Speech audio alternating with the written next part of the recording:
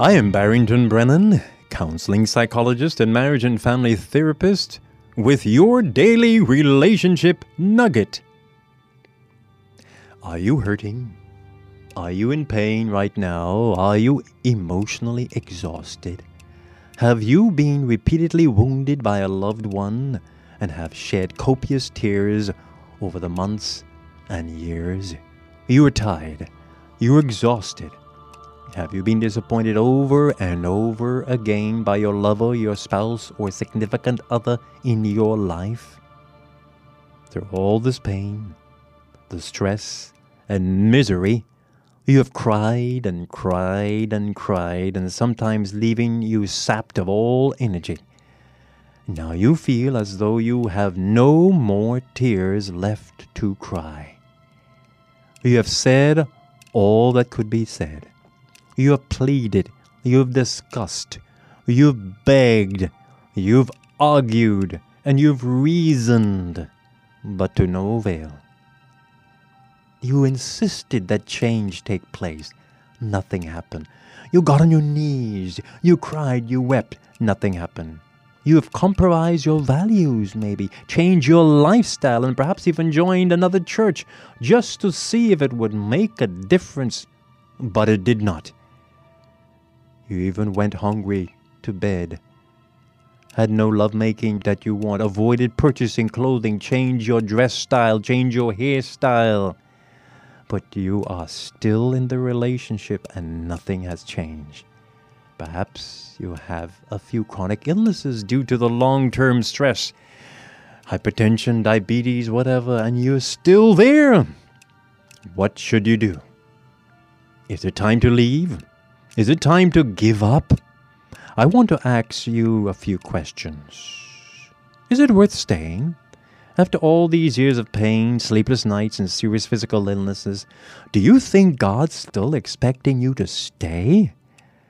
Do you feel trapped now because you have given up so much, so long, and you feel there is nowhere to turn? Do you feel weak now because you only stayed there because the pastor told you that you were required to stay despite the physical and verbal abuse? Do you feel torn between your belief and how you feel?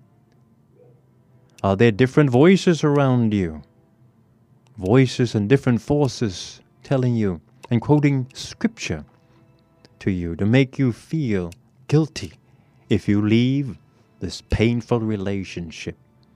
If you answered yes to any of these questions, then I want to encourage you to be bold and do something to make yourself happy. Yes, it's now time to make yourself happy. And here are a few suggestions.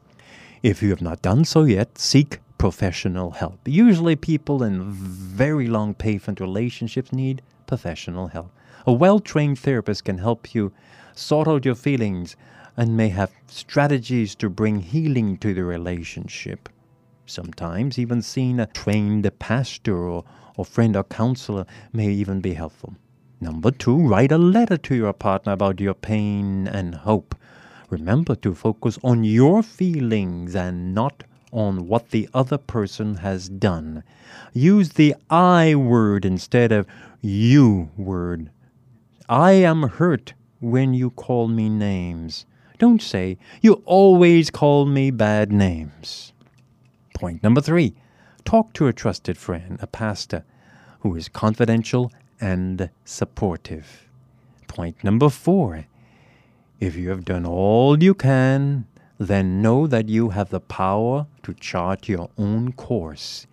You are not an animal or little child. You are a grown adult. Hold your chin up and move forward. Yes, it might mean leaving the comfort of your house or your car. It might mean depending on another family member to provide. However, you will have peace of mind and your physical and emotional health will get stronger.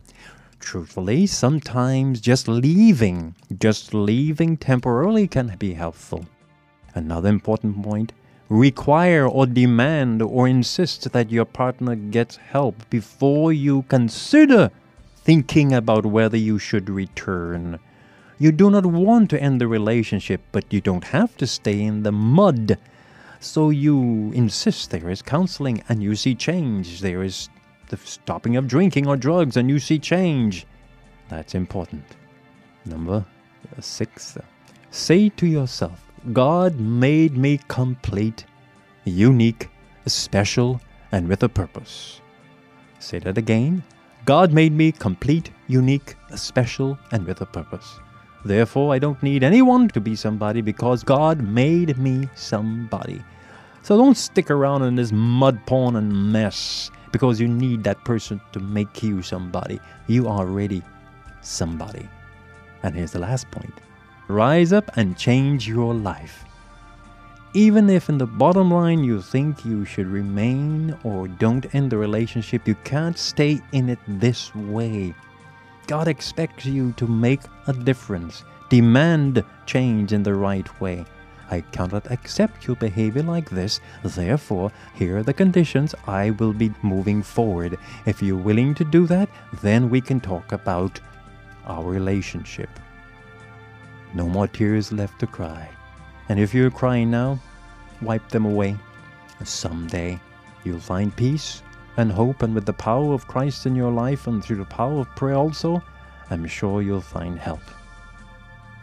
This has been your daily relationship nugget. I am Barrington Brennan, keeping a smile on your heart.